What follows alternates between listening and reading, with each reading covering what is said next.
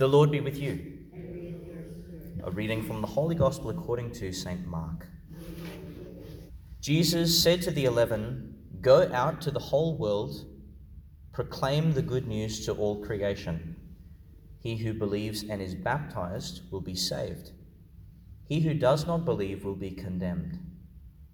These are the signs that will be associated with believers.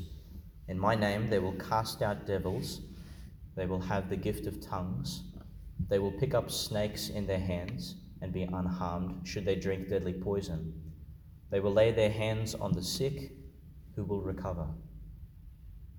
And so the Lord Jesus, after he had spoken to them, was taken up into heaven.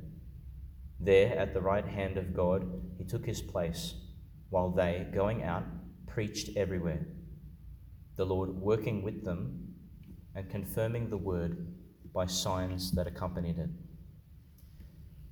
The Gospel of the Lord. Praise to you, Lord Jesus Christ.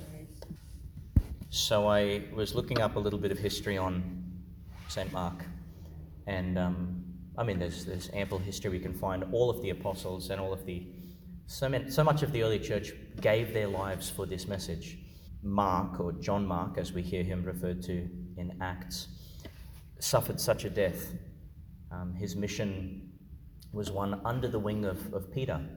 That's why Peter here refers to him as my son, not because he bore him as a literal child, but because he took him under his wing. I think it speaks to the beautiful paternity that Peter and the apostles would have assumed for the early church right from the get-go.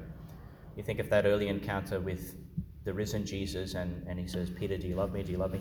Feed my sheep, feed my lambs." Like, you will be their father, and they will look to you as a father. So we see that in Mark, and therefore the gospel is sort of born to the world. It's an inheritance that the apostles now give. Anyway, John Mark was a companion to Paul, scholars think, on their mission to Antioch, and he's the cousin also of Barnabas, who later became an apostle as well.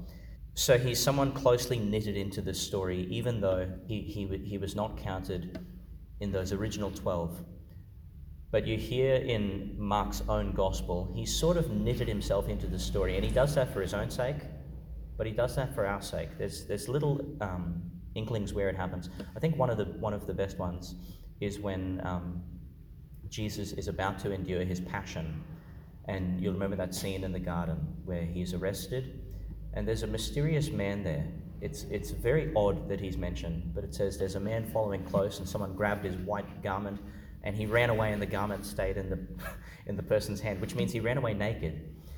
This is a really weird thing to include in the gospel. It's kind of oddly poetic, very mysterious indeed. Either it is Mark, or at the same time, it's the symbol of the baptized. Because think of the ancient world. This was the entry into the eternal life. No one can live unless they're born again of water and the Spirit. Mark is putting that primacy of baptism right at the climax of where Jesus' whole self-offering begins. Our baptism, we know, is an entry into the death, into the passion, therefore, into the passion, death, and resurrection of Jesus. This is the good news of Jesus Christ. It comes to us from Mark. It comes to us from the early church who knew the Lord.